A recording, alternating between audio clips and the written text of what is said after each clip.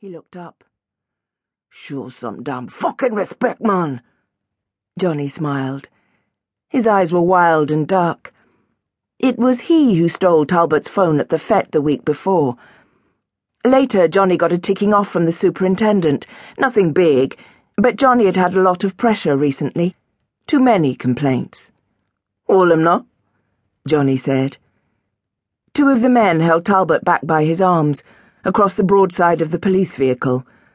The headlights sprayed light across the hillside bamboos. "Butt up!" Another punch. Johnny had some boxing experience. He took off his uniform shirt, and his muscles glowed in the heat. He flexed and shadow danced a little. He laughed as the other men held Talbot down. Talbot said nothing. His eyes were open wide. Johnny and his friend Marco, a policeman on another force, took turns with Talbot. "Bam! Butt up!" Each punch brought Talbot's eyes out of his head. Blood sprayed out. Sweat flew from his chest. Bum! Buff!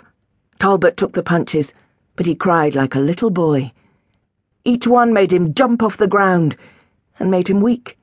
So weak they had to hold him upright. Then Talbot went limp. They straightened him up and pinned him across the door of the car. He was crying for them to stop. And then Johnny got really mean. He set in. His eyes gleamed like he was enjoying himself, and he lashed out like a kung fu expert, executing all manner of kicks. He round-kicked at Talbot with his big police boots, and he swung around, kicking him again and again in his stomach, in his mouth. Crunch. A sound like something had split in Talbot's chest. Crack. Bones were breaking. Talbot groaned. Blood trickled from his mouth. Then they both started kicking him. Flying kicks and blows, karate chops. Talbot couldn't stand up. His face was mashed up, his chest bleeding. He was black and blue and sweating. The man poured with sweat and blood. They continued punching and kicking him. When they stopped, because they had tired themselves out, they drank rum from a bottle of Vat 19. Johnny and Marco were sweating too from all their kicks. They spat out some rum on the ground. "He go dead," one said, looking at Talbot. "Nah, man," Johnny replied. He hadn't finished yet.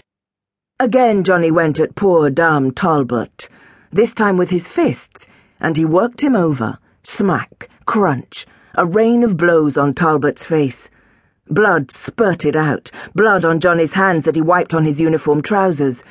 Johnny smashed up the man's nose so it folded across his face. Talbot was unconscious. "Enough!" one of the policemen told Johnny. But Johnny hit him again.